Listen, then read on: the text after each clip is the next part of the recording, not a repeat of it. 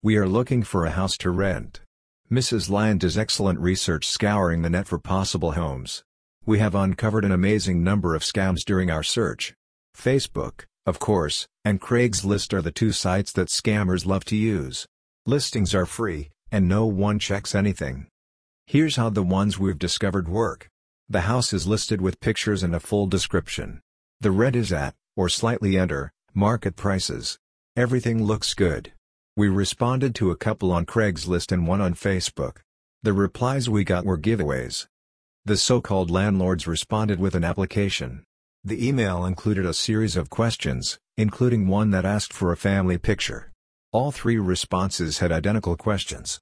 All wanted a deposit sent via PayPal. All also explained that they had taken jobs far away, so they couldn't show the house, but suggested that we look through the windows to get an idea of the property. Obviously, you would have to be crazy to buy into that. Also, when I entered the addresses of the houses on Zillow.com, I got identical ads from legitimate real estate agents. One house was for sale, not rent. It's easy to scam this way.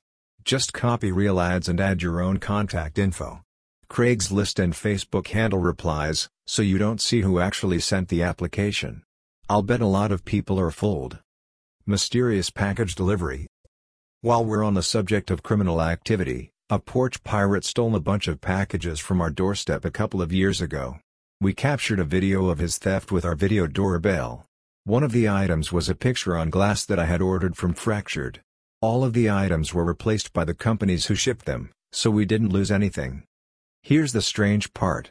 Last week, we found an open UPS package on our front lawn. It was addressed to me. Inside was the picture from Fracture that was stolen in 2021. How about that? I doubt the thief had a crisis of conscience. More likely, he ditched the package somewhere hard to sell. A shot of Mrs. Lyon and our dog, and a good Samaritan picked it up 2 years later and delivered it. The only problem with this story is that the cardboard, label, and contents were in perfect shape. They had obviously been kept indoors. I guess we'll never know the real story. Maybe Santa made an early delivery.